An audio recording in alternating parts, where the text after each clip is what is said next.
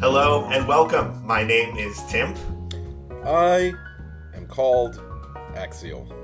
And I'm Herfy Durfy. And this is Go Mode. Link to the Past Randomizer podcast. Guys, I'm thinking I might need to extend our opening theme song music a little bit because these intros are getting longer and longer. We're putting our spins on it. And when I was editing the last episode, as I put it together, I was like, man, it feels like the music cut out a little too early. But here's a fun fact for those of you who may not have known. I wrote that, and it pretty much stops right where it fades out because I knew we would only need enough to, play a little bit of it and then fade out. So there does not exist any more music than what is written, but maybe there should. Yeah, big shout outs to you, by the way. I think that's an amazing piece of music. Thank you. I want the 10-hour, YouTube video version of it. Yes, 20 hours, chill and study beats. Tim's Link to the Past remixes. Yeah, I'm down for that.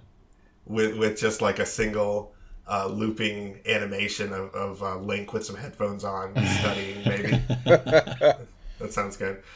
Well, I'll get right to work on that, guys.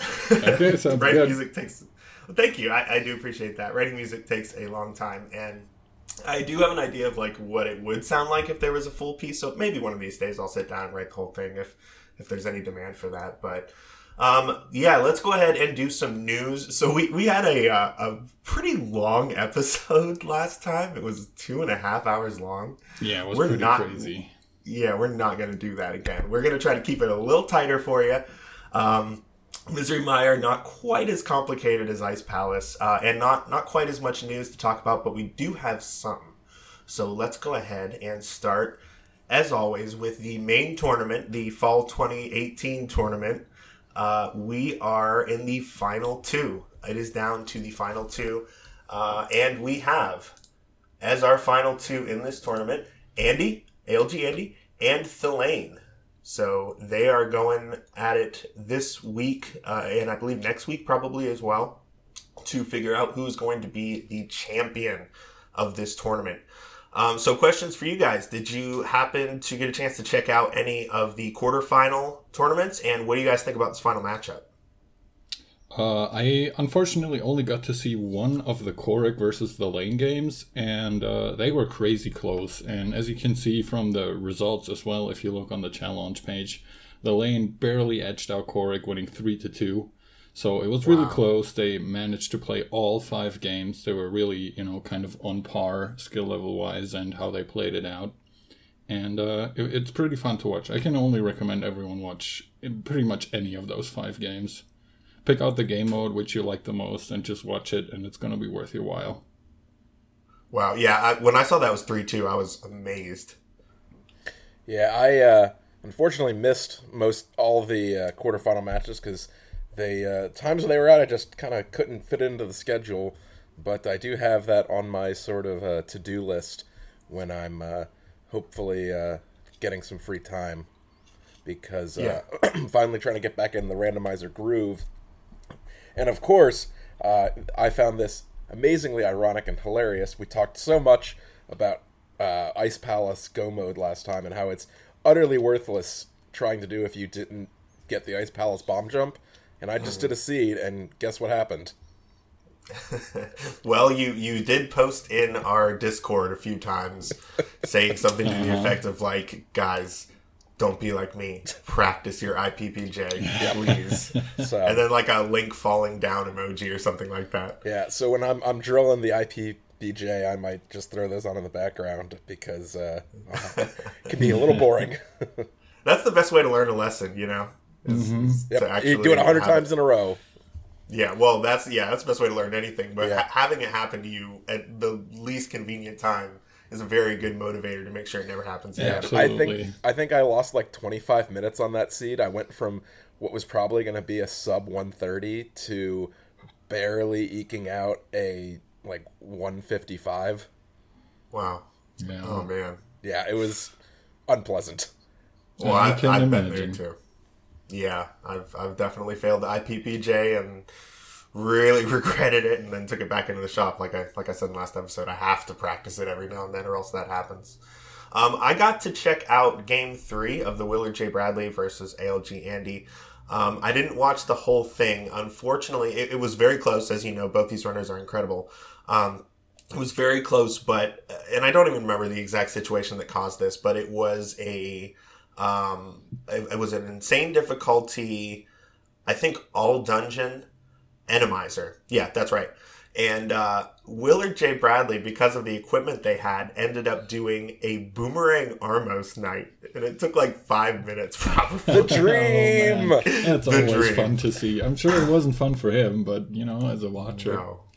I was a little confused about the plan of attack because they also had fighter sword. And they did use a few fighter sword slashes, but they were really relying on that boomerang to get it done. And they did have sort of a cool, like, juggle strat where they were juggling them back, two of them just, like, against the wall back and forth. But I'm not sure if that was actually faster than the fighter sword. I don't know. He's obviously much, much better player than I am, so I trust that there's probably some really good reason that he would do that. But by the sounds of it, I obviously don't know. Maybe I could ask him or something. But by the sounds of it, it sounds like he was just doing it for the memes. That is possible. There was definitely speculation about that from commentary and in chat that he was just doing it because he knew, maybe knew that he didn't have much of a chance to come out on top, being 2 games behind, and just wanted to put on a good show, which I can certainly appreciate.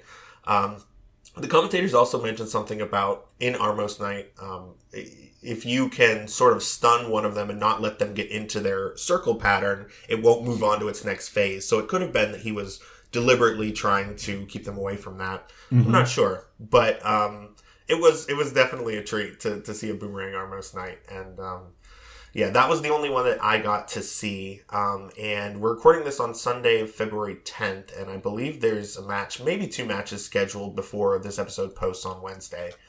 So you might see one of them with a slight advantage over the other, but I have a feeling they're going to really draw these matches out.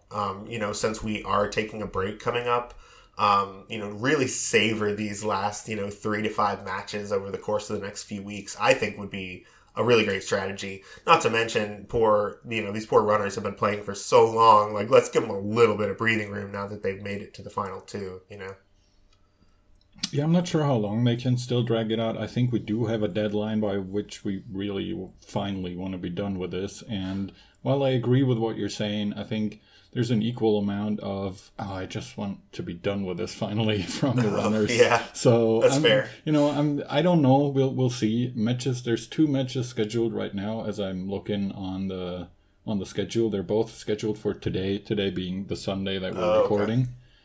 And we'll have to see where the others are. There's apparently a game 3 for Willard versus Korek, which is for the 3rd place bronze finisher. It's currently on the challenge. It's currently at 1-0 for Korek, and this says it's game 3. So I'm assuming Willard won the second one, which might not have been recorded on challenge yet. Yeah. And then there's game 1 for the finals, obviously, which is scheduled today at 5:30. It's an all dungeon standard Uncle Assured hard key sanity, which not the worst combination of modes you could think of. Mm-hmm. Yeah, but definitely not the best combo either. It should be a much more challenging match than a typical one. Mm-hmm. Yeah. So we'll try to catch some of those. Obviously, we'll keep everyone updated on who comes out on top. Yo, Tim here, and I am obsessed with giving you the most up-to-date info on this tournament as possible. So, here's the latest. Oh, and by the way, Herf was totally right. This thing is just about wrapped up now. Okay, Tuesday, February 12th, Thelaine took on Andy in Game 3, pulled out the victory by about 3 minutes, so GG to Thelaine, keeping this thing alive. We're at 2-1 now, Andy Thelaine. In the post-race interview, Thelaine was kind enough to share with us the details for Game 4, so here they are. Wednesday, February 13th, that's the day that this podcast releases, at 3:30 p.m. Eastern Standard Time. All dungeons, open, Uncle Assured, hard, enemizer. So if you're someone who listens to this podcast the day that it releases and you're free at 3:30, that's Eastern Palace time, as McCon would say, be sure to check that out. And of course, if the Lane wins the February 13th match, be sure to check the Master schedule, which I will link in the description, to see when Game 5 is scheduled. And then check that one out if it happens, because let me tell you, if this thing goes to a Game 5, it's going to be hard. All right, unpause. Any other final thoughts about the Fall 2018 tournament before we move on to updates on some of these other ones? I mean, given this is probably the last time we're going to talk about it while it's ongoing, it was really fun to participate way back in September in the Fall of Fires. Yeah. So I hope everybody out there in Rando World has enjoyed it, and I think it'll be nice to have a little break, because then when the next tournament starts up, I think we're going to be all the more hungry for it. Mm-hmm. Yeah, certainly. I can really only say, as an admin, I'm glad to finally be done with it. Not in a negative way, but it's been going on for so long, and it's taken up a lot of my time. Thankfully, the further we get into the tournament, the less stressful it gets, just because there's less players and less matches to take care of and everything. But I'm glad once we're done with it, and I'm glad when we finally have a winner, and I'm also glad we decided to take a little break afterwards. There's plenty of tournaments from community organized to the Reddit tournament to whatever else we can think of that we will probably report on in some fashion. So tournaments won't be running out, but the official tournament is taking a break, and I'm personally very glad for that decision. Yeah, and there's weeklies, and I think there might even be people that do dailies. And there's just classic downloading your seat and playing it, just for fun or on voice chat with friends. So there's still plenty of opportunity for Randomizer. I too am looking forward to the break. Definitely going to make a point to, if I can't watch one of these finals matches live, then at the very least, catch the VOD as soon as I can. Try not to get spoiled on the outcome. Because I mean, this is it. This is like the Super Bowl of Randomizer, really. I mean, it's the main tournament. It's gone on this long. We've got two clearly insanely good runners. Like, these are the ones to watch. So, keep yourself updated on when they're scheduled. Check the Speed Gaming, check the Randomizer Discord, and try to check these out, because they are guaranteed to be quality. Yeah. Cool. Okay, well, some important updates in other tournament news. We have the SMZ3 tournament. That one I wanted to mention specifically. As you'll recall, there's actually cash prizes on the line for this one, and it is officially finished. And guess who our winner of $400 is? None other than Andy. Oh, it wasn't me? I thought maybe they would just give it to me for, being such a nice guy. Mm-hmm. You thought when I started to say, like, for Andy, you thought I was going to be like, X. Yep. You thought I was going to say X. I really got excited there. So. Well, I'm sorry to inform you, you unfortunately did not win $400 for playing a randomized version of A Link to the Past and Super Metroid. That I didn't enter. No, you didn't enter either. That's probably a big reason, one of the main factors why you didn't win. Probably. But Andy, congrats to Andy. I mean, $400 for playing some Super Nintendo games. He edged out OS101, who I had the pleasure of commentating one of their matches in the fall tournament, as I mentioned. So GG to Andy, very impressive. Also, still need to play the bronze match, but we've got BD Solsky and Hitaka that are going to be playing for third place there. So congrats to all three of you. As I've said in the past, anytime someone's getting paid to play any version of Legend of Zelda Link to the Past, I think it's worth us talking about. So GG to all of those involved. And then let's move on to the Challenge Cup. I need to issue a formal apology on Go Mode here to Frostbite 3030, who I've been hyping up for the last 2 to 3 months about, how incredible they are and how unstoppable they are. And then they popped into the Go Mode Discord and they were like, hey, stop putting so much pressure on me. And I'm sorry to report that they have been eliminated from the tournament. And I can't help but feel partially responsible for that. So I'm very sorry to Frostbite 3030. Yes, my apologies. My intentions were pure and good, but I'm sorry if I put any undue stress on you. We have Chizame, or Chizame, I think it's Chizame, we decided, and Espeon 65536 in the final two for this one. So this one's also down in the final two. I thought it was really cool how they were able to simultaneously kind of time that with the fall tournament as well. Yeah. So, what do you guys think? Yeah. I think it's pretty amazing that it worked out that way. I want to give big props to these guys for actually sticking it out, making it work. It was kind of a spur of the moment thing to even think up this tournament once the qualifiers were over, and it worked out a lot better than I expected, to be honest. I really thought they'd fall flat on their faces because they didn't really know what they were getting into. And there were some issues in the beginning, but it all worked out nicely, and now they're also down to the final two, so big props to them, and congrats, of course, to Chisame and Espeon for making it to the final two.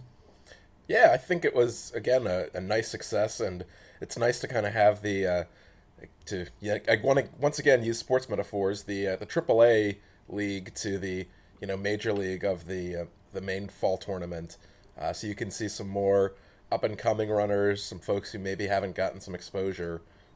I thought it was great.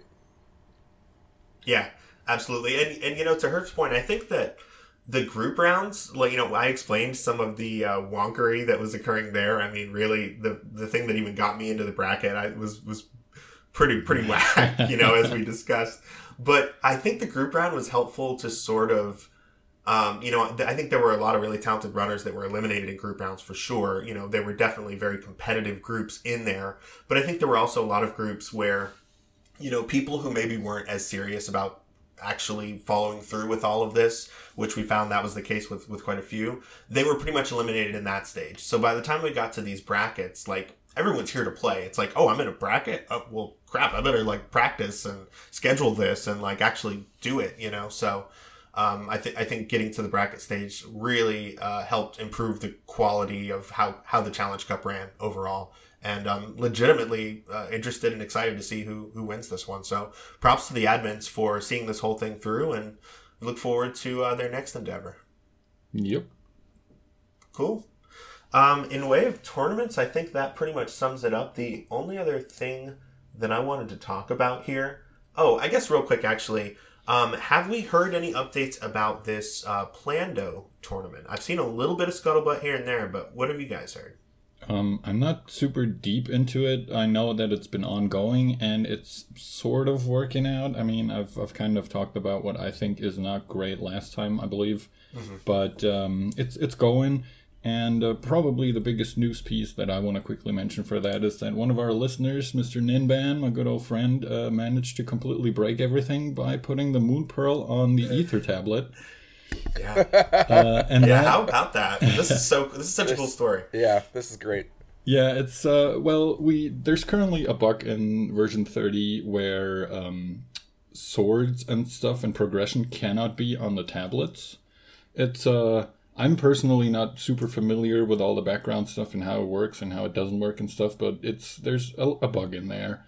And if you, with the customizer or with the Plando, force progression on the tablets, the fill algorithm gets really confused. And what ended up happening in that seed is that it put pretty much just everything that you need to finish the game only in the light world, because since it didn't, recognize the Moon Pearl as progression on the tablet, it was like, oh, I guess you can't get to that tablet unless you have pretty much everything you need to clear the seat already anyway. So I'm just going to front load the seat like crazy, put everything in the light world, and you get to finish it in 35 minutes. There you go. That's nice. Yeah, I mean... it's like an unintentional, fun bug instead of an unintentional bug that's utterly game-breaking. Mm-hmm. Yeah.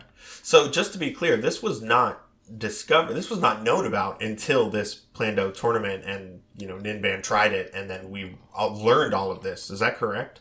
The sword bug or the progression bug on tablets was known beforehand, but placing the Moon Pearl on the tablet and the effects that it would have, at least as far as I know, wasn't known beforehand. That's new. Gotcha. Yeah. Okay. That's cool. That's funny. So there is a Discord for this tournament. I joined that, just to make sure that I'm staying updated on things. So I've seen a little bit of some of the scheduling, and some of them, running into some of the conflicts that we identified in our last episode and dealing with those as they come up, which, to be fair, it seems like that's been easy enough to do, I guess.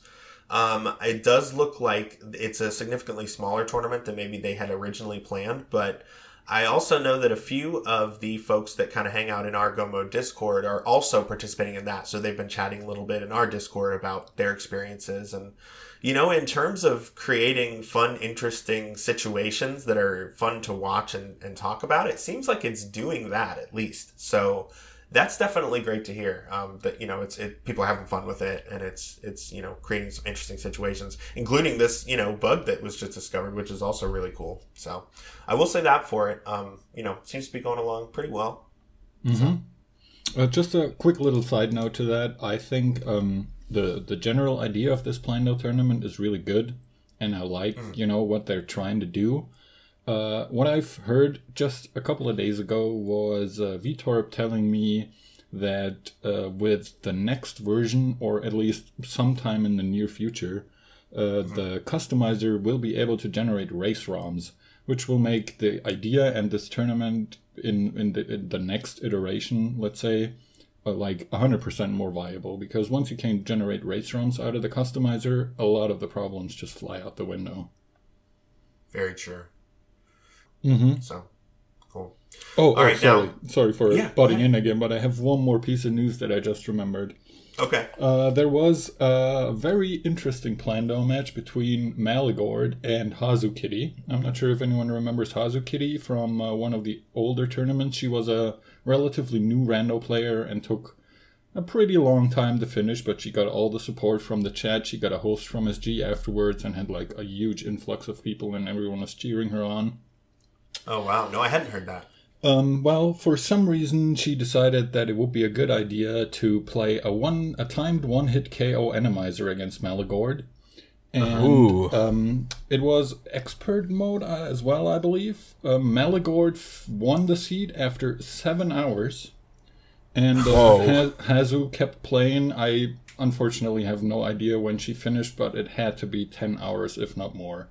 Once Malagord finished, she was at maybe 2 crystals. Whoa. Oh my gosh. If you have a lot of time and want to see something crazy frustrating, feel free to watch that VOD. I personally wouldn't recommend it because it's seriously a whole day of watching the same seed and people dying horribly at all times. Yeah, maybe skip around a little bit and check out some of the highlights. Malagord had placed the Bugnet on the pedestal as a plan to, make it impossible for Hazukitty to catch fairies to counter the one-hit KO, and it backfired horribly. Oh, no. Oh, my gosh. So, where can we find this? I'll have to find it. It might have been on Randomania or something. I'll have to find the channel. I'll tell you afterwards, and we can put the link in the description. I'm sure I can dig it up. But it was in the Plando tournament not long ago. Last week, maybe. Okay. Yeah, I would love to check that out. So we'll get that link and put it in the description for you guys to check out. Mm-hmm. Cool. The last little thing we want to talk about, we were actually going to talk about last week, but that episode ran so dang long, it kind of got bumped. I think it's worth mentioning though. A few weeks ago, there was an announcement in regards to the weeklies that are done. A lot of folks were doing those in a voice chat with their friends. Just anywhere from 2 to 10 people who are friends, just in voice chat, just talking while they're playing. I don't know. It's just something that people do. And the administrators came out and actually said that they are going to officially ban voice chats during these races in order to cut down on the potential of cheating and not even cheating, but spoiling, inadvertently spoiling what's happening, in your race, saying it, and then maybe influencing someone else who's on the voice chat. But before I give any more of my thoughts, what did you guys think when you saw this announcement? What are your thoughts?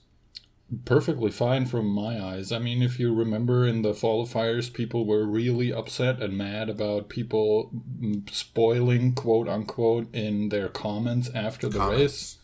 Mm-hmm. And I feel like with voice chat, even if you super hardcore try to avoid anything, there's, it might not be the right thing that they read out of whatever you say, but there's always going to be, whatever you say, people are going to be like, oh, okay, maybe that's, something that I can make into a hint for my seed, or maybe I can read something from that, or, oh, that means this happens, or whatever.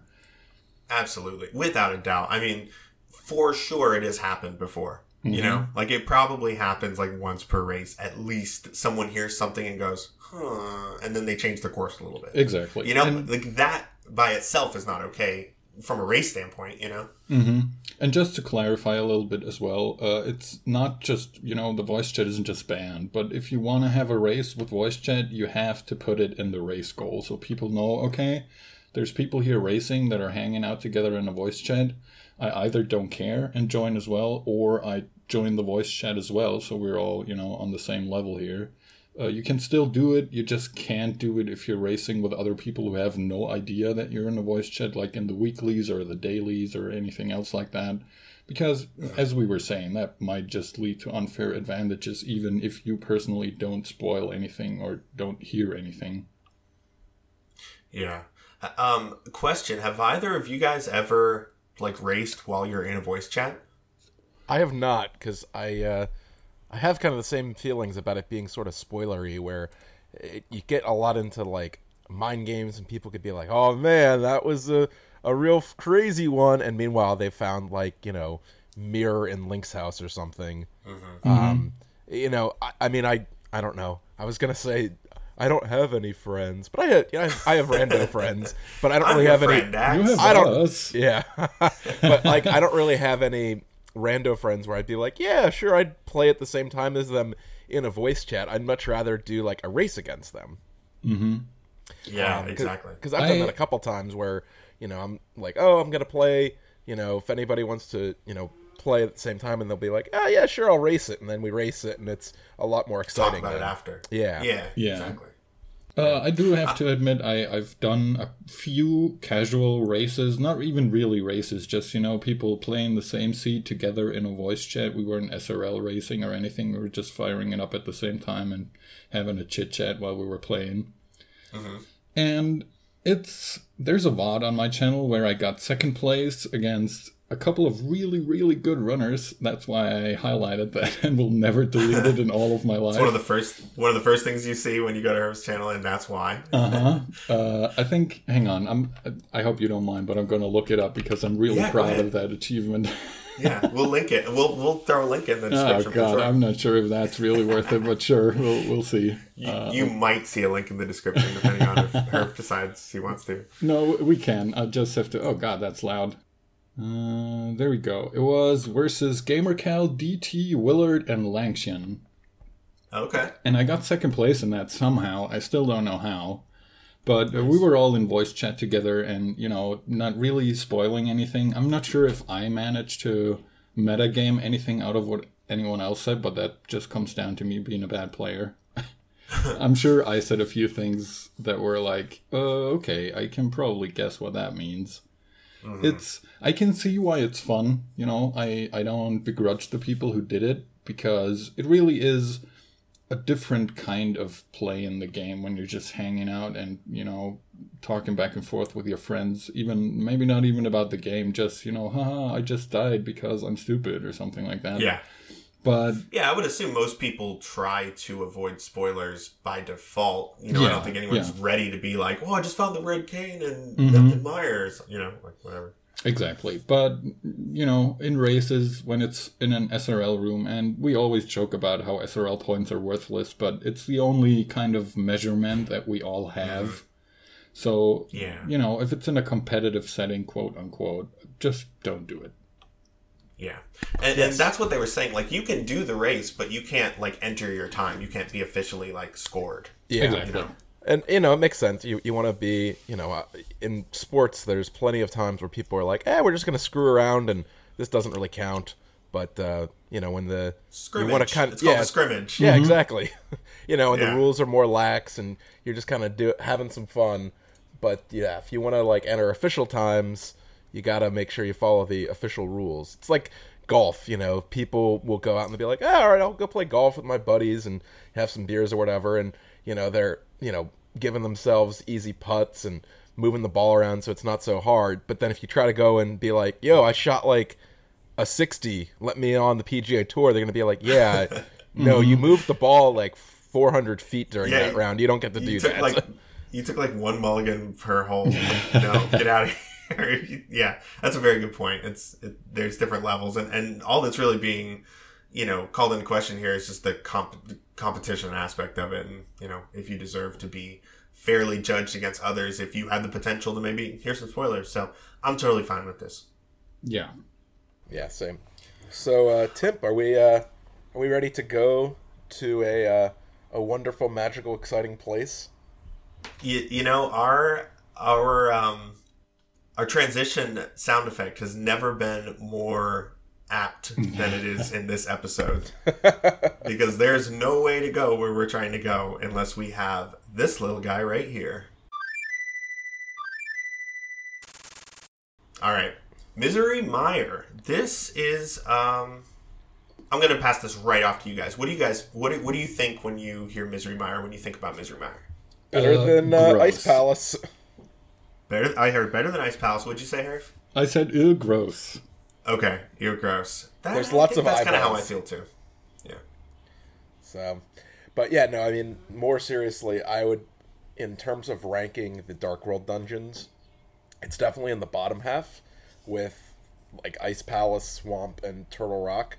Mm-hmm. Actually, that might be more than half, but it's not. It could be worse. It's not as hard to route. It's usually not as deadly. So yeah, it just sometimes has some weird stuff going on with keys. Mm-hmm. I think Misery Mire is one of those dungeons as opposed to, Swamp Palace, where you're always going to be annoyed that it's taking a long time, especially if you have to clear left side, or Ice Palace, where it's always going to be annoying because of all the weird ways you have to route through it and all the ice floors and stuff. Misery Mire is one of those dungeons, when you're a newer player, it's absolutely god-awful. You hate it. It's one of the worst dungeons you could ever enter.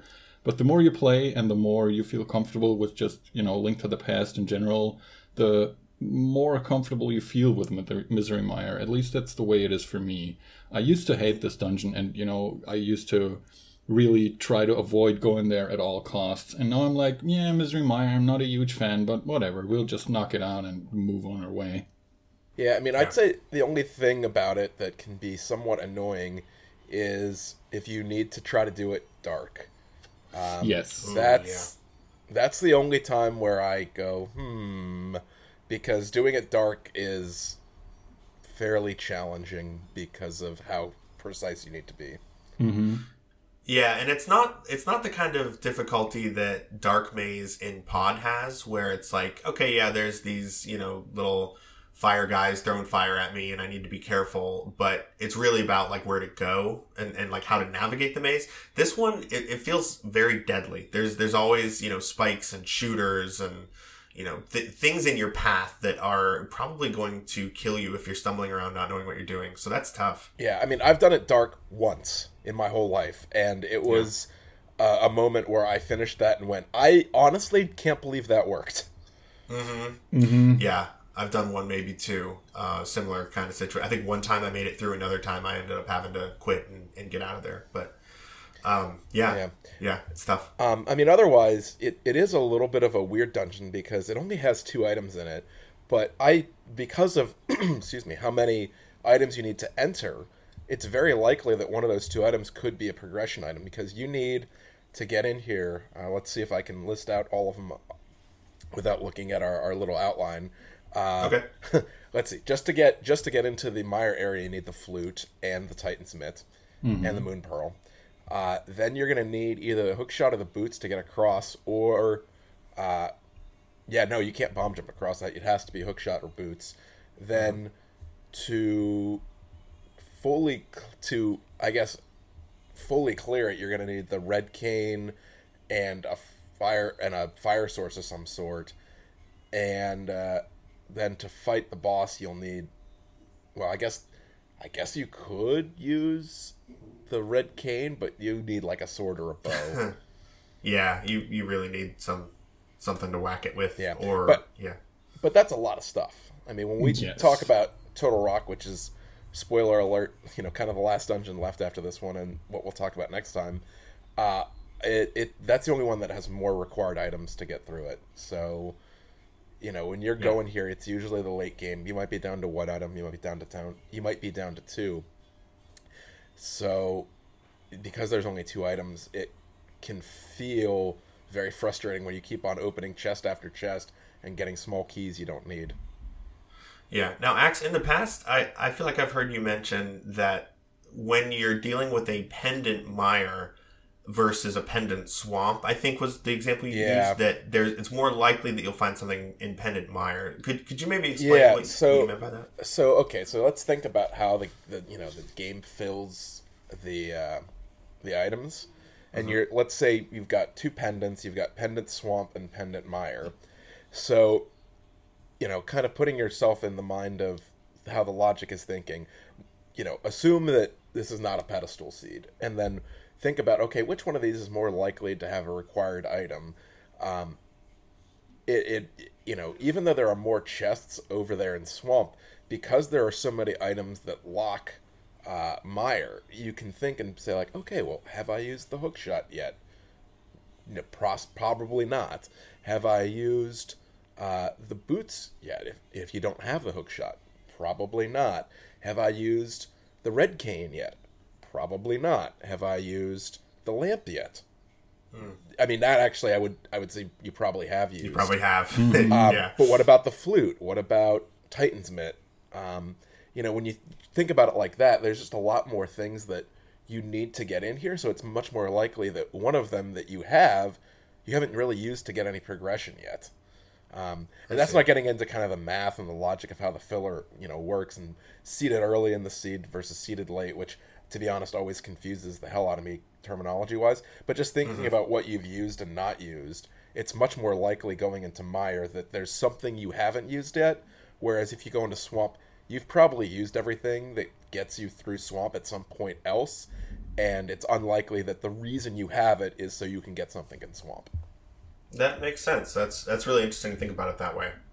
Yeah. And I mean, it's also nice if you're thinking about it, if you've got like an unspoiled mire, you haven't gone there at all, you still have three? Yeah, three easy checks right off the start.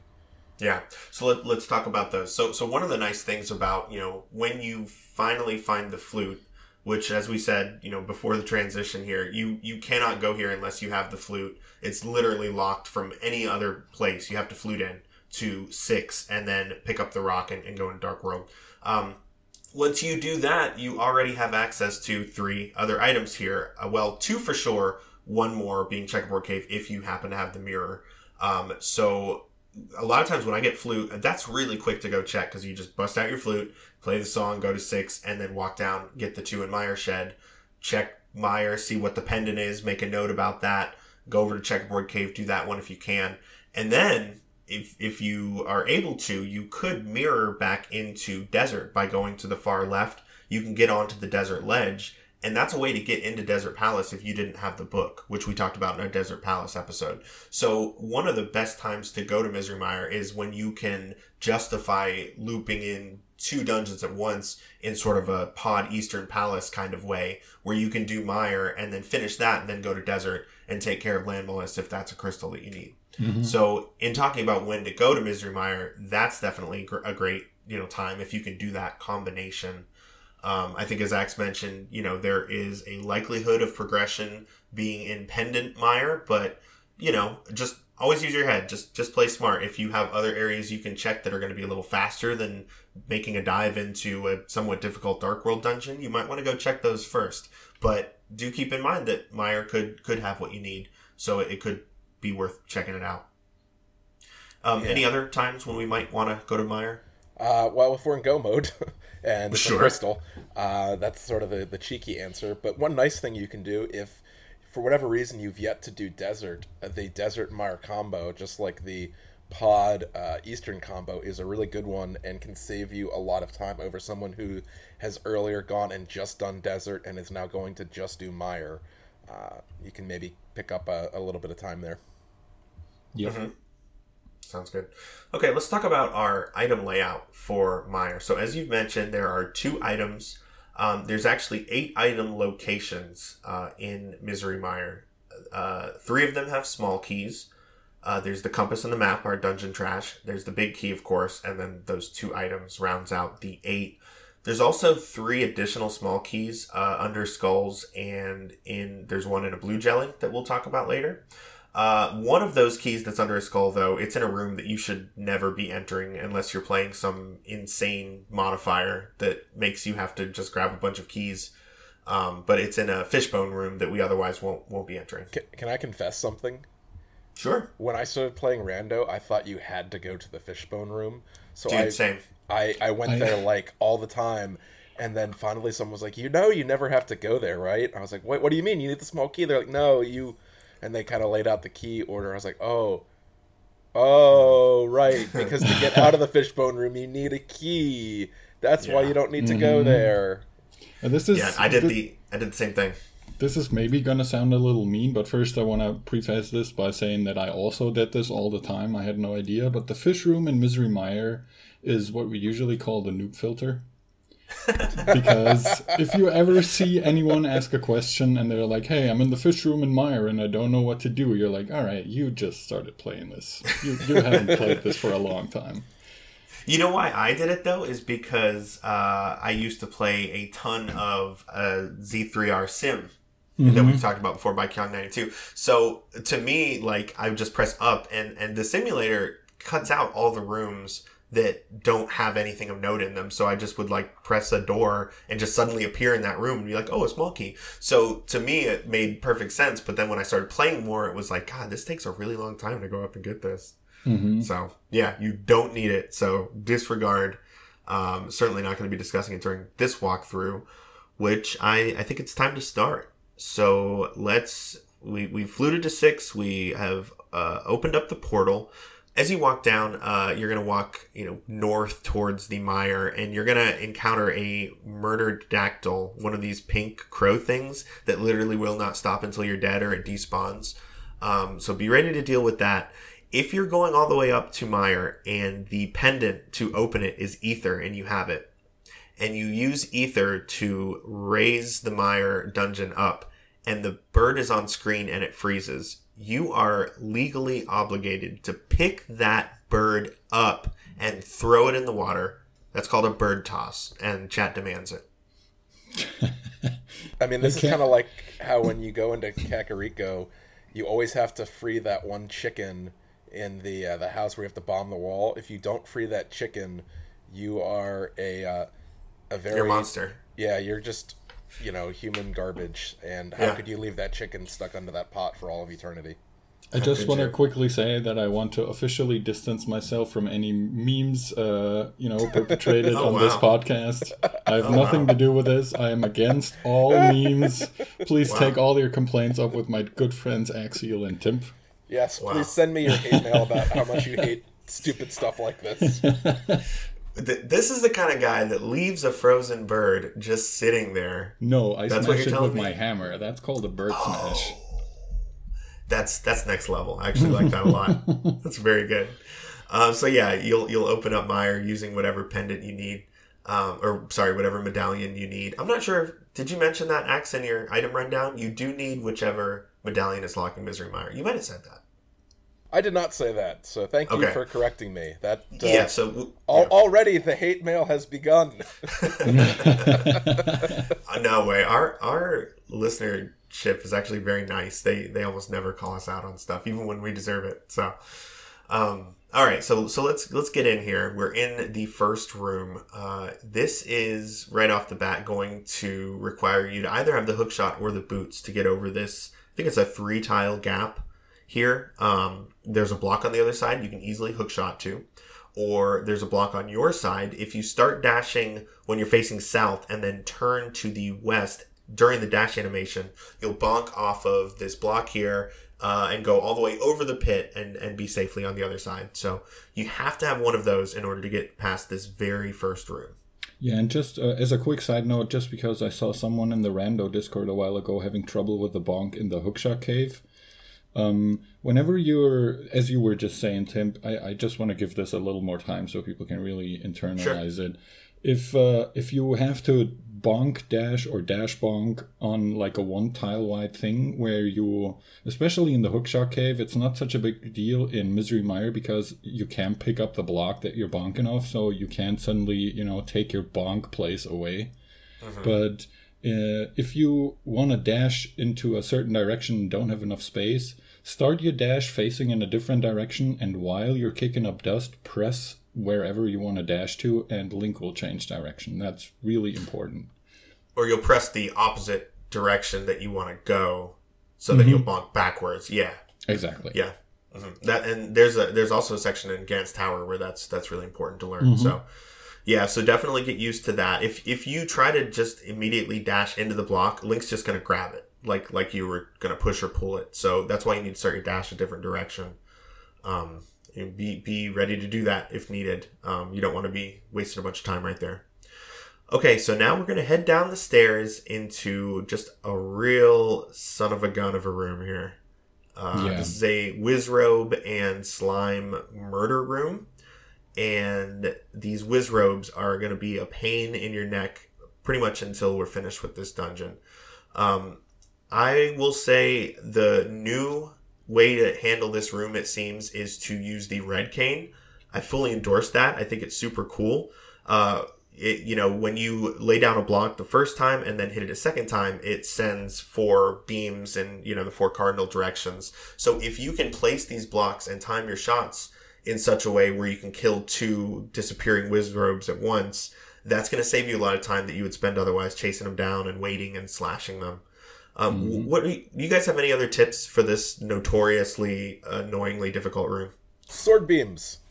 Sword beams are great here. If you're on Master Sword or higher, which, dear God, I hope you are, because otherwise it's going to be painful, you can use sword beams and they will take down the Wizrobes in one shot, as well as the jelly thingies that are also in here, and you can clear it pretty quick.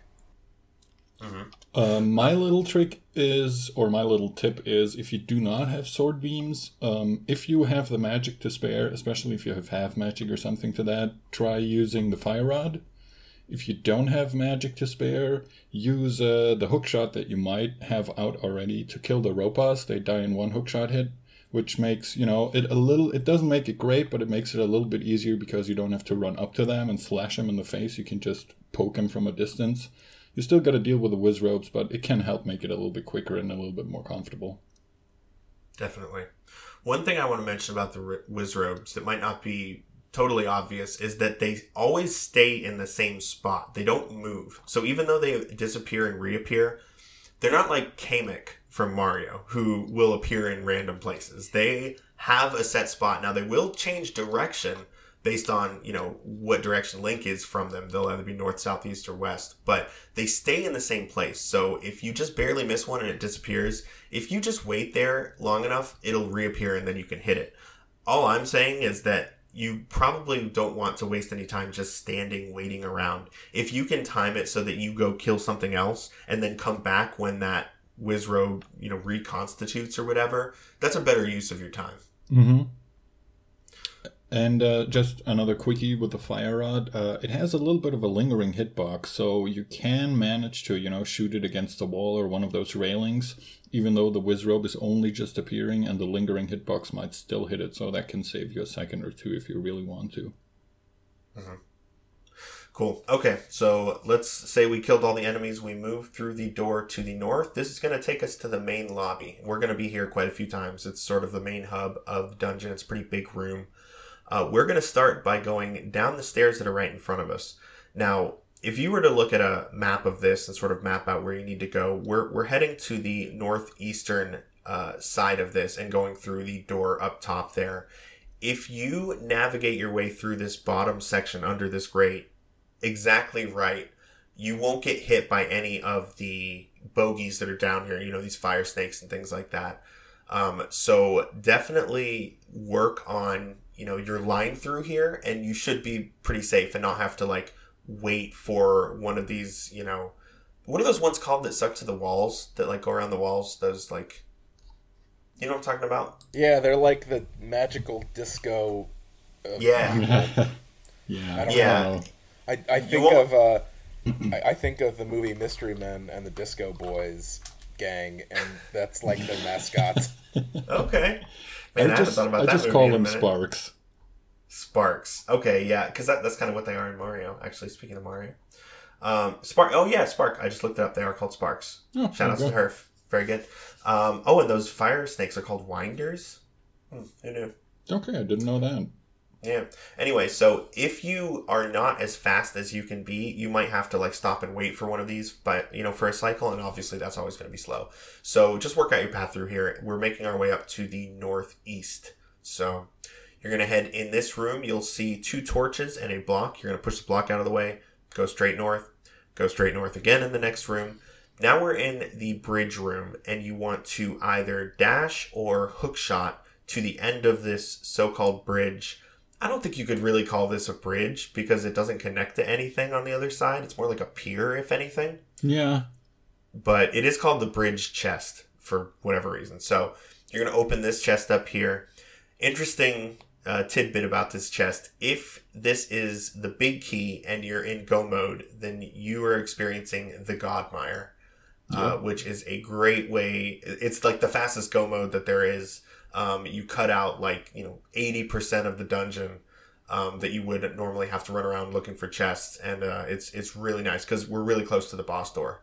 So that's nice when that happens. And if you can hover, you can just hover right across, and then you're basically skipping the whole dungeon. Yep. Exactly. Yeah. And correct me if I'm wrong, but you don't even need the big key at that point if you're hovering. No, you will, because you have to use it to open the door to... Yeah, you need to open the boss actual door. Okay, my mistake. All right, so you would need the big key if you got it right here. But yeah, if you hover over, cool. Good for you. Great. Good job. Yeah, awesome. You have my congrats. Okay, but let's say you're a normal person. So you get what's in this chest here, and you want to backtrack 2 screens until you're back to that room with 2 torches. Go ahead and head to the right this time. You're going to see a room with a bunch of spikes. First order of business, you want to head north, and there's a skull up there and a key under it. So go ahead and grab that key. Next, you're going to want to head over to where the spikes are. There's a single skull in the middle of the spikes. Bad news, you're going to have to pick that up. You're just going to have to take some damage here. Or you can use your cape or your cane if you are, really desperate, maybe like 1 hit away from death. You can. There are ways over this, of course, as we know. Yeah, now, by logic, don't they set it up in a way that you will never have to take damage to complete the seed, so you will somehow be able to grab the blue cane or cape before this if you have to go and get that key? Or am I off base? That's interesting. I thought that was only for one-hit KO modes. I'm not 100% sure, though, if that extends to the logic in general or if it's only in the one-hit KO logic. I'm not sure. I think I'm kind of conflicting myself in my brain here because on the one hand, I think it's only in the one-hit KO logic. On the other hand, I'm not sure if they really have a separate kind of logic for one-hit KO. Yeah, that's interesting. That's an interesting point. I guess sound off. Let us know. Email a Discord or whatever if you have any idea. Yeah, I'm sure one of our listeners is better or worse than me.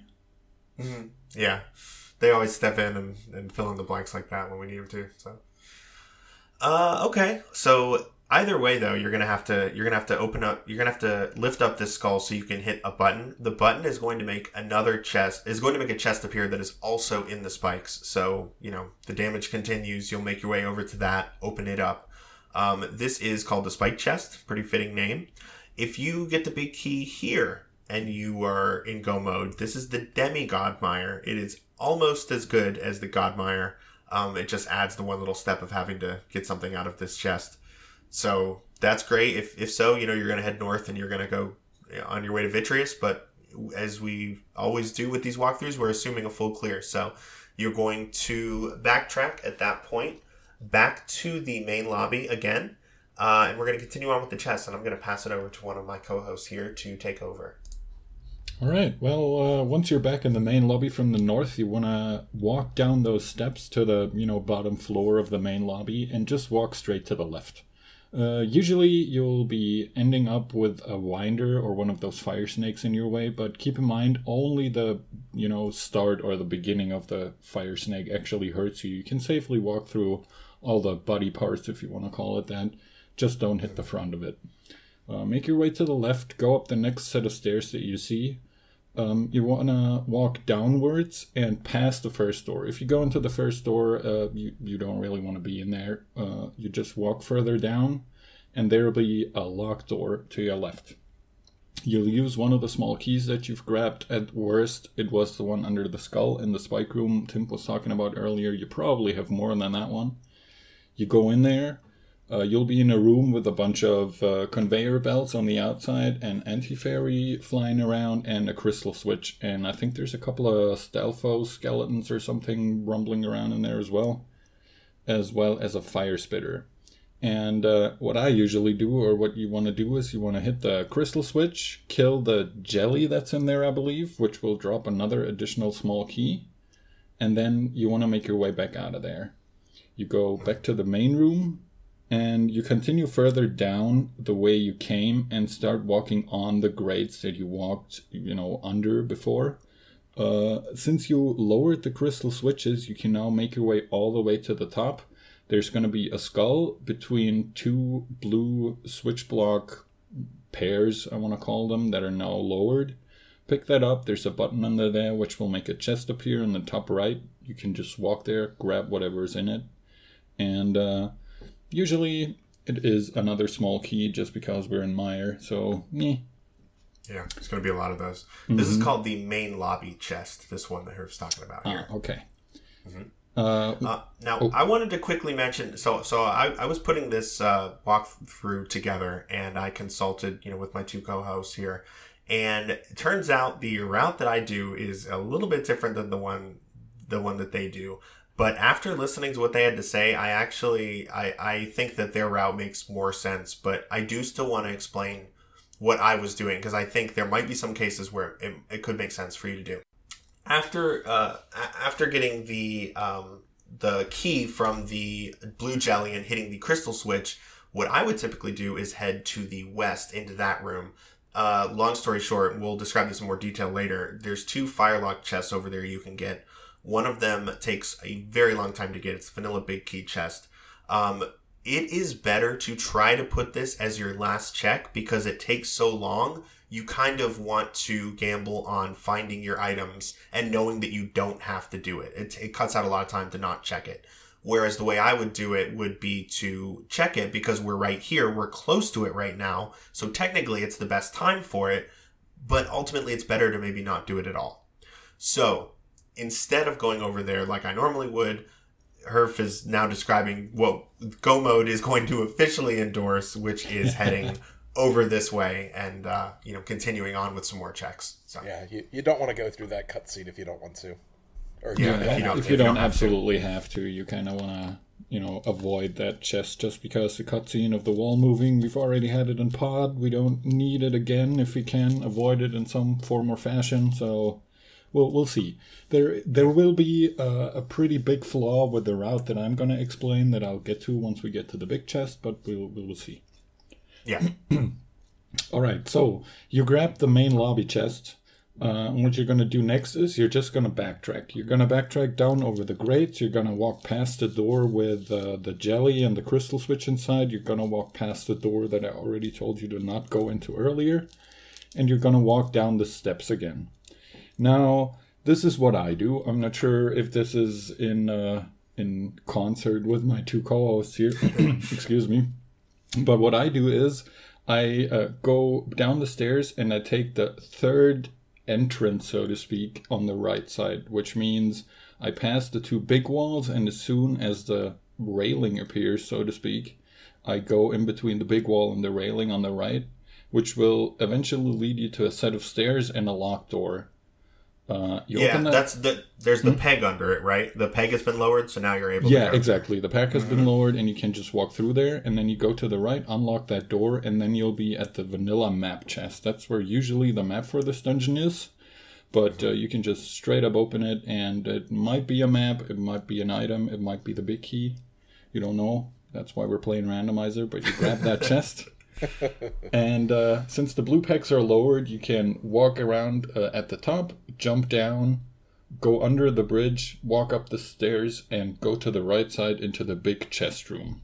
Now, here's where the big flaw that I was talking about earlier comes in. If you are unlucky enough to not have found the big key yet in all your searching through this dungeon, it means your big key is in one of the 2 firelock chests that Tim was talking about earlier, and you're here, and you kind of have the choice of either, orphaning the big chest for later, or, kind of having to come back here because you don't have the big key right now, which is a little bit unfortunate. Usually it works out. You either have the big key already or you already found the 2 items that you want. So there's not really a need to check the big chest. But every now and again, you're in a not so great situation where you really need whatever's in that big chest, but the big key is locked behind some torches. Yeah, that's right. So, the way that I described, it's safer, because by the time you get to the big chest, you will have checked everything else and you will assuredly have the big key and you'll be able to open it. But still, for reasons we've mentioned, I do endorse, it's a gamble that I would endorse. We recognize that it might not play out for you every time, but more often than not, it will. And it's so much faster to do it this way. So, and I want to go back to earlier, to something that you expressed a little bit of doubt about going into that locked key and getting the vanilla map chest and then going down and get the big chest. Were you wondering if maybe it was better to get the big chest and then go over and get that map chest in that order instead? Yeah, if you already have the big key, you can kind of, make the decision in the main lobby. Do I want to go that way that I just described, or do I just want to go straight to the big chest and then out from the top of the big chest room and to the left and then past the vanilla map chest? I'm not really sure if it's a big time difference. I personally don't think it is, but I really don't know. Yeah, I wasn't sure either. I do the way that you described just because I think I'm closer to it, when I come down those stairs. Yeah. But I don't know. I mean, theoretically, it seems like they'd be about equal because it's just a loop, more or less. Mm-hmm. Exactly, yeah. I don't think it's a huge time difference if there even is one. I suppose it kind of... If you do have the big key already, I would probably endorse going to the big chest first, just because it loops around nicely where it, spits you out in the top right of the main lobby and you can just walk to the left and go to the firelocked chests, as opposed to coming in from the vanilla from the vanilla map chest, jumping down, going through the big chest, and then having to walk past the vanilla map chest again to get back to the main lobby. That's true. But on the other hand, if you don't have your big key, obviously you want to check the map chest first because you could find your big key in there. Exactly. So it really kind of depends on what you've found already and what you're still looking for. Yeah, with only 2 items, it's and a lot of small keys. It feels very variable how Meyer is going. In terms of the item distribution, you could either be like, "Yeah, I'm going great. I don't need to look anymore," or "Cool, I have no items yet somehow." Mm-hmm. Yeah. Yep. So, okay. Well, with all of that being said, this is the route that we're taking. So we're going to assume that we just got our big chest and we were able to open it. So, let's open that up. From that point, we are going to have to backtrack essentially back to that blue jelly and crystal switch room again, right? Yes. Okay. So, and you know the way by this point. You've taken it a couple times. You're going to go through the main lobby, down the stairs, back up the stairs in the northwestern part, and then into the second door that you encounter. So now, as I mentioned before, if we were to go west, we go into a torch and tile room. So we're going to pick it up back here. Axe, do you want to maybe jump in at this part? Yes, I will talk us through the annoying parts. So we are, we're going to go left, and we enter a room that has tiles. Oh no, we have to wait for the tiles. Just kidding, we don't. All you have to do here is light the torches. You can use either the fire rod or the lamp. I would actually recommend using the fire rod here because there is a full magic refill coming right up, so It shouldn't be that much of a problem. So we're going to light those and go north and there's a room here where if you have the blue blocks down, you can open up the compass, and pray and hope that whatever you're looking for is in here. Because if it's not, we're going to go walk to our right, make a loop, and go back to that room we were in, and now we're going to head down. When we head down from that room with the 4 torches, we're in a room with a conveyor belt, a shooter. You want to open up the pot all the way on the upper right next to the stairs, because that gives you a full magic refill. And now we're going upstairs to the best part of the dungeon and best part of Link to the Past, the cutscene. I just want to quickly throw a couple of things in here, if you don't mind. Yeah. The first one is, in the torch room with the tiles, you go up and grab that compass chest that Axe was just talking about. Keep in mind that if you walk back down into the tile room, all the tiles that were in the air or were just about to float up into the air when you left it are gonna fly straight at your face. They don't care about timing. They don't care about if they were just an inch off the floor or not. Everything is gonna just fly straight at your face. So be ready for that. Yeah, and I do want to mention, you should, I think you should go that way. Axe, I think you said something about going right there, because then you could go right twice and then down. Oh, right, yep. Yeah, you can. But really, you want to go south. Yeah, you can go south. I'm sorry. I'm thinking if you go right if you find what you want, because then you can very quickly get to the boss room. Mm-hmm. I was sorry about that. No, it's okay. Fine. It's good to know that you can go that way to get to the boss. The last thing I want to quickly mention is in the room below the torches, there are bomb snakes running around, and these guys are killers. Yeah, if you move fast, you can avoid them usually. Yeah, fortunately, they're kind of far south, and if you kind of stick to the north and hug that wall by the conveyor belt, you probably won't encounter them. And then there's a skull. I can't remember if you mentioned this, but there's a skull also in that area with the full magic refill that you're going to pick up and probably want to grab right before you walk up those steps there. Mm-hmm. Yep. Yeah, so that's why, again, using the fire rod on those first 4 torches really makes sense. You might be like, oh, maybe I'll use the lamp and save the magic. No, don't do that. It's going to take more time, and there's a full magic refill right there anyway. All right, so we've gone up to the top floor of Misery Mire, and now we need to light these torches. So the vanilla way you're supposed to do this is you move the blocks around, and then you go light them, and there's Winsrobe shooting at you. But we're playing randomizer, and we're really cool, so we're not going to do that, assuming we have the fire rod.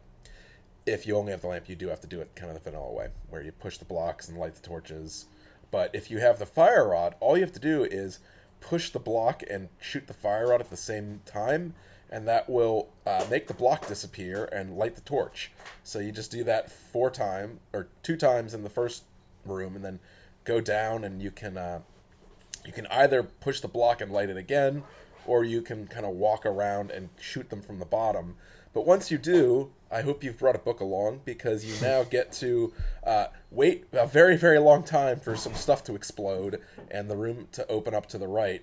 So, if you've got some War and Peace or Moby Dick or, some Sun Tzu. Yeah, whatever you your favorite book is, pull that out here and, get maybe a minute to read. And then finally the floor will stop shaking. You can head into the right. Now, if you are not in, go mode or almost go mode, I would recommend walking up to the north and getting the telepathy tile, because you never know, it could tell you the location of the item you're looking for, and this is really the only chance you're going to get it. You're not ever going to be like, man, I just don't know where to go. I need some hints. Where am I going to go? Oh, yeah, back to Mire into the cutscene room. Like, that's just not a reasonable thing to think. No way. So you'll go get that. Avoid these spikes here. Yours truly has, in his idiocy, once hit these spikes with 1 heart left and killed himself. Oh my god. That was great. So don't do that. So this cutscene, the wall does stay moved if you've done it once, right? Yes. Yes. So that's good at least. Yeah. But, I didn't have to redo it, but it was like, God, no. Yeah. And then you're going to fall down this hole. It's funny because normally in Link to the Past, when you have holes that you can fall down safely, there's kind of like a floor pattern beneath it. In this, it's just a black hole. So I don't know if the developers are trying to like trick you or what, but you can fall down that hole safely. and it takes you down one level to a room that previously you kind of had no business ever walking into because there's like a balcony to the north, but you'll fall right next to the vanilla big key chest. Open that up, and I really hope that has whatever you were looking for, because at this point there's only one item left, and that would be on the eyeballs themselves. But so you open that up, you go, hooray, I'm in go mode now, hopefully, or hooray, I've gotten all the items, or hooray, I've gotten the big key. And now you're going to walk over to the left, and it takes you into a room with a teleporter. You're going to teleport away. I will not make the teleporter sound because I will not do it justice, but you teleport away, and I'm trying to figure out which room exactly it is it teleports you to. It takes you to the room that is positioned above the compass chest. Oh, okay, yeah. So you go into this room, and hopefully at this point you have the big key, because if you do, you just walk north, and then you get to teleport again. If for whatever reason you don't, or you have another item check to do, like in the big chest, you can walk right and then down, and that takes you to, when I was talking before, how you could go right out of that compass room, which, again, you shouldn't do. That's that room. So to take us back to the compass room, you would kind of reverse this if you're going to the boss. But this would be like if you found your big key in the vanilla big key chest and you did want to go back and check the big chest. This is what you would have to do. Yeah. Otherwise, you're going to head up through that big key door, which is going to take you towards Vitreous. Yep. So you'll go through the teleporter again, because you're just teleporting all around. Two teleporters. You're like it's gonna it's like you're in Star Trek molecules. Yeah. You got Geordi or Scotty beaming you up all over the place. So now you get beamed up over into what is now the this kind of antechamber for the bridge room, and there's some Wizrobes that all spawn here. There's some anti-fairies in pots down on the bottom if you need, you've got the powder and you want to turn those into fairies, but you just want to head up those stairs and through the door, and you're now back in the room that we went at the very, very start, with the bridge on the left and the what we'll call pier on the right. Before you head on down, though, I would recommend taking a look at your magic, and if your magic isn't full, you're going to want to head all the way over to the left here before you get on the stairs, because there is a full magic refill there, and you are going to need it. Yep. Especially in this room coming up here, you absolutely will need to use magic, because it's you need a red cane to get through, and this is also where red cane locks you out of not being able to complete this dungeon if you don't have it. And now we're getting into our dark rooms, which I personally would probably rate these the second hardest dark rooms behind maybe like Dark Maze. Yeah, I think Dark Maze. I agree with that, second hardest. Dark Maze. I'm not counting Aghanim either, by the way. That's not, I'm not even counting that. That's way harder. But Aga's off the scale. It's yeah. So okay, so at this point, let's say we've come downstairs, and I'm going to be nice and say, let's assume we have the lamp so that we can actually see what we're doing. Sure. You're in this room. There are 4 fireball shooter monster things. Mm-hmm. And what you'll need to do is on the upper left side, there is a pot you can lift up, and there's a switch underneath. But there's no block to push onto the switch. This is where you are to pull out your red cane, put down the block, and then make your way south while avoiding the shooters. I know here this is also if you are a spooky glitch knower, I think, where you set up spooky glitch so that you have it usable, I think. But I'm not someone that knows how to do spooky glitch, so yeah, I leave that to those who know it to tell us. Yeah, I think the room with the big block and the like X blocks coming out of it, the second dark room, I think is where you would put a block. I also am not 100% sure. I was planning on putting a link in the description to maybe a YouTube video or some sort of describer, so you can check that out, get some more information about Spooky Glitch. We'll sort of explain kind of how that is beneficial to you, I guess, in a moment when we get there. Another thing I wanted to mention about this first dark room, there is a rupee room to the right. I wouldn't recommend going in, though, because there's only 9 blue rupees, which is like basically nothing. And probably if you're at this point in the game, you're not really rupee farming. So that's there, but yeah, and it's locked with a key, which you might not have at this point. Very true. Yeah, not even worth it. So now if you come through that first room and then back into the second one's actually really easy. If it's dark, you just hug the top wall and then the west wall, and then go into the next room. Yeah.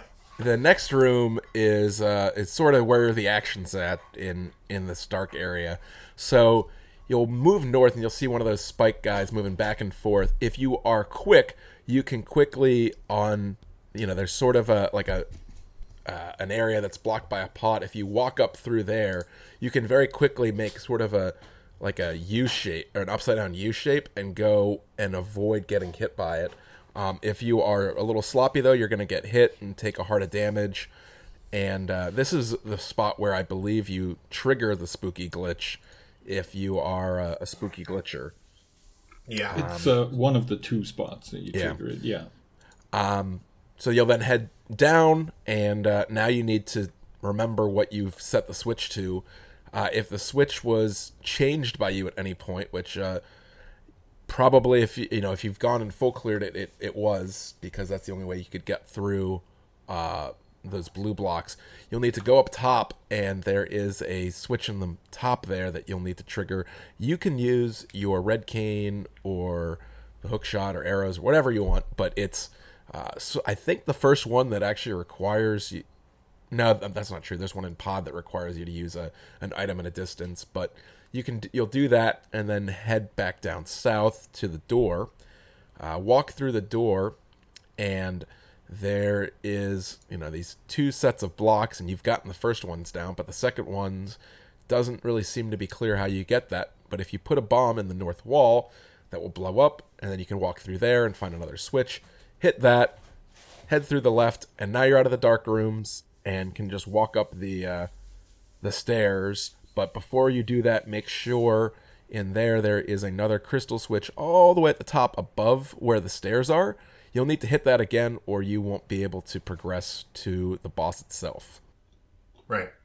Mm-hmm. So a couple quick notes about some of these dark rooms. One of the things to keep in mind, if you were doing a go mode swamp and you did not hit the crystal switch the first time, like just normally doing the dungeon like we explained in the walkthrough, these first orange pegs will already be down. So don't waste your time going up there to hit that switch in the northern part of that taller room, because you'll just be locking yourself. So just, be sure to remember, okay, have I already hit the switch or am I good? If you've done the dungeon normal, you're going to have to go hit it. If you haven't done the dungeon as normal, you can just walk right through it.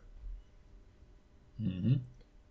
Herf, any other thoughts about these rooms? They've got tricks. We're going to do an episode on dark rooms exclusively, and we'll get a lot more detailed with these, especially, specifically talking about how to handle being in darkness here. But any other thoughts, Herf, before we move on? I feel like there's maybe more to say. Oh, I think we really covered most of it. There's a couple of things you can do. I'm not sure if Axe mentioned it, but in the first crystal switch room, you usually put down a Samaria block and explode it, so your little beam hits the crystal switch. What you want to watch out for there is that you don't start walking downwards too quickly, because if you walk the crystal switch off screen, the little beam won't hit it and it won't switch over. It happened to me like 20 times already. Yeah. Ugh. Yeah, it's never fun when you make a mistake like that and go, oh, that was just stupid. Yeah, don't be too fast. I know that sounds contradictory to everything else we keep telling you, but don't be too fast. That's right. Yeah, haste makes waste sometimes. Mm-hmm. Yeah. So yeah, at this point you're through, and you get to fight Vitreous, the oh cool, the eyeball boss. Hooray! Because that's a thing in Link to the Past. They're very into eyes. The eyeball boss. You're gonna have to be more specific than that. So one thing that's weird, real quick, the room before the boss, when you walk up these stairs, of course, make sure you hit the crystal switch before coming up, like Axe mentioned. There's a winder, fire snake here. You can kind of walk back into the doorway. If you just barely do it, you won't actually transition and go down the steps, but you will be out of the way so that this winder just safely sails right by you.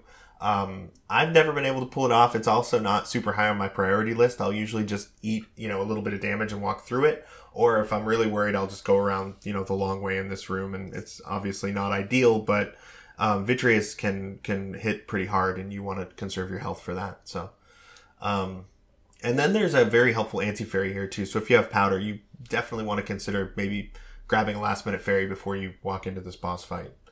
Now we're ready for Vitreous, I think. One other small thing I want to mention, just for completion's sake, is if you watch the anti-fairy closely, it keeps bouncing off the walls diagonally, and there's also 1 or 2 safe spots where you can stand after you let the winder pass you, where the anti-fairy will also not hit you. It's a little bit tricky to figure out. I usually get hit by that thing just because I'm bad, but if you watch it closely, you can easily figure out where you can stand so it doesn't hit you in the face. Good point. You know what? Now that I think about it, I've also seen people dash and bonk into the wall and actually hop over this winder as it comes too. So that's something you can maybe play around with and experiment with. So, okay. All right. Now we're ready for Vitreous. Yes. Okay. Want me to take that one? I want to start with my favorite strat, and I can't say I recommend this, but it has saved my bacon a few times, and it's a little something I like to call the turbo controller.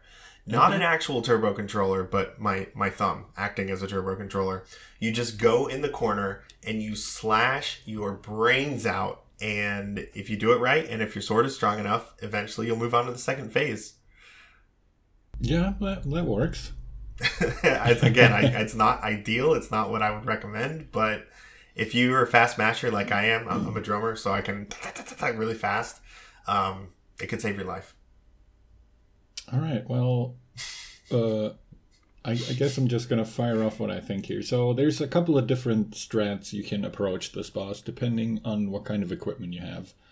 I think the easiest way to deal with this boss is, for me at least, the bow. If you have the bow, you can stay at a safe distance and just start firing your arrows upwards. I believe if you don't have silvers, the small eyes take 3 arrows, maybe 2, I'm not 100% sure. And the big one at the end will take 7, so make sure you have enough of those arrows if you want to go with that, or be prepared to switch to a different weapon. The silvers just decimate this boss. Every small eye takes 1 silver arrow, and the big eye takes 2 silver arrows. It's probably, if you have the silver arrows, it's probably one of the easiest boss fights in the whole game, I would say. Isn't that weird that it takes 2 silver arrows? Like this, isn't that like the only boss? Yeah, I think Vitreous is the only boss that has that much health that you need 2 silver arrows to actually... Other than Ganon, obviously. Yeah, I mean Ganon, of course, yeah. Yeah, and that's the big eyeball that takes 2 arrows. The little ones only take 1. Yeah, exactly. Yeah, so as Herb was saying, if you're like a pro strats sniper, you can come in and charge up a spin slash so that you're strafing and just, line each one up kind of Galaga style like we did against Lamlas. Just like one right after the other. Just snipe all 9 of these little eyeballs, just one right after the other. And that's absolutely without a doubt the fastest way if you're lucky enough to have the silvers. Yes. Now, that's not always going to be the case. So let's talk about some alternate strats. So an alternate strat, if you have the cape, is just, go into the room, fire up your cape, and just stand there and slash your heart out. As you were saying earlier, just don't do it in the corner, do it right in front of him. Your sword will hit as many eyes as it can, thanks to the wide arc of your sword. And the faster you slash, the less magic your cape will take as well. That's a little, glitch, caveat, whatever you want to call it, of the cape. If you're quick enough with the slashes, the magic consumption will be reduced. So you can just go crazy ham on those eyes and kill them relatively quickly, especially if you have a high-level sword. If you have the cape and the boots, you can do my favorite strat, which is just fire up your cape and start dashing from the left to the right, and then from the right to the left, all the way through the eyes, and you'll get them pretty quickly. Again, especially if you have a high-level sword. With the added bonus of sometimes even getting a hit in on the big eye when it crawls out of the goo looking at you. I'm not actually sure if that counts towards the second phase damage if you hit him there, or if it just blinks because you're hitting it and that's it. I've always wondered that too. Actually, I'm not sure. Know. One thing to note, though, is that goo stuff does hurt you. So if you don't have the cape, don't be like me, because I did this once. I was like, oh, well, I don't have the cape, but I have gold sword, so I'm just going to go up there and slash away. Wait, why are all my hearts gone? Oh, I'm dead. Yes. Yeah. Though... Yeah. Oh, sorry, go ahead. Oh, we probably should have mentioned earlier that there is a dangerous poison that Vitreous and these little eyes are sitting in, which is why I would go to the corner and slash in desperation and not just like run up and do it, right where they are, because there's a reason for that. And that's also why if you have the cape, then that's a valid strat. I guess probably the Cane of Berna would be an option too, but as we've mentioned in the past, that's going to lag things up pretty bad. It's going to make things pretty much go to a crawl. Yeah, and Cane of Berna also makes it so you can charge up a spin slash, which is not the worst in this case because you can just slash a lot, but it still kind of costs you a little bit of damage, I guess. Yeah.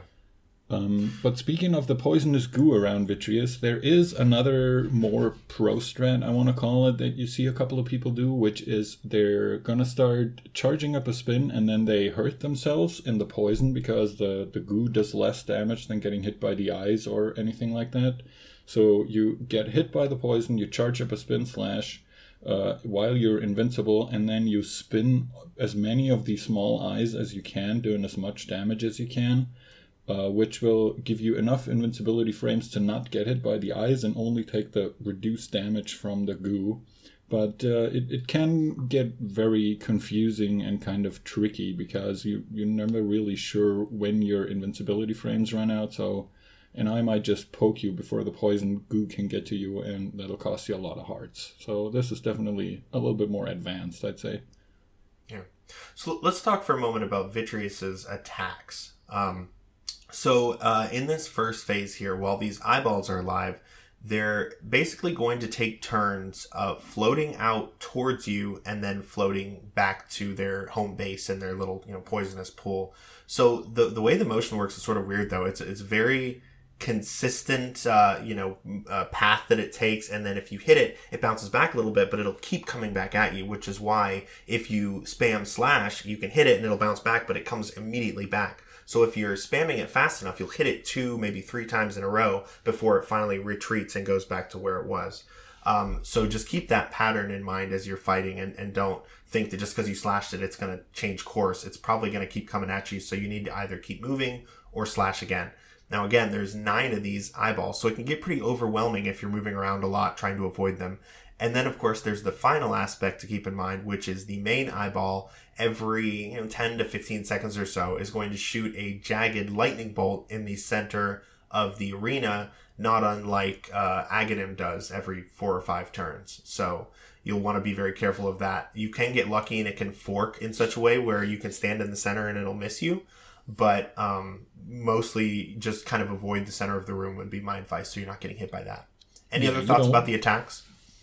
No, I think you covered it pretty much all. I was just going to say you don't want to rely on the lightning forking in exactly the right way so you can stand safely in the middle. It's probably not going to work out that way. Yeah, that's more you just happen to get lucky and that happens. Not really something I would aspire to. A small, interesting little thing that I just want to quickly mention is that the lightning actually has a hitbox, which means if you shoot an arrow just as he shoots a lightning at you, the arrow will hit the lightning and get carried out of the room. It looks pretty fancy, but it helps you nothing. Oh wow, I've never seen that. I think I might have a clip of that on my channel. Neat. So is there anything else we want to cover on Mire? Well, so we've talked about the first phase. Second phase, after you kill all of these eyeballs, the screen will rumble and this big eyeball is going to jump up and start bouncing at you. This is very straightforward, very simple. First of all, the poison is still active, so you don't want to go up there. You're going to stick to the bottom half of the screen.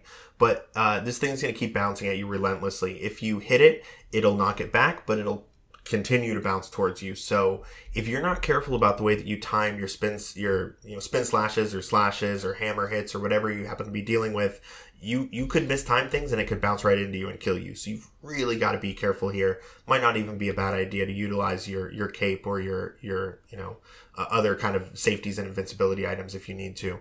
I would also recommend, even though we're only using the bottom half of the screen, you want to stay kind of higher up, because of the bounce animation that Vitreous's eyeball does, you're going to have a little more success knocking it down from the top than you will trying to hit it upwards. Not to mention you'll be hitting it into the poisonous sludge that you can't stand in.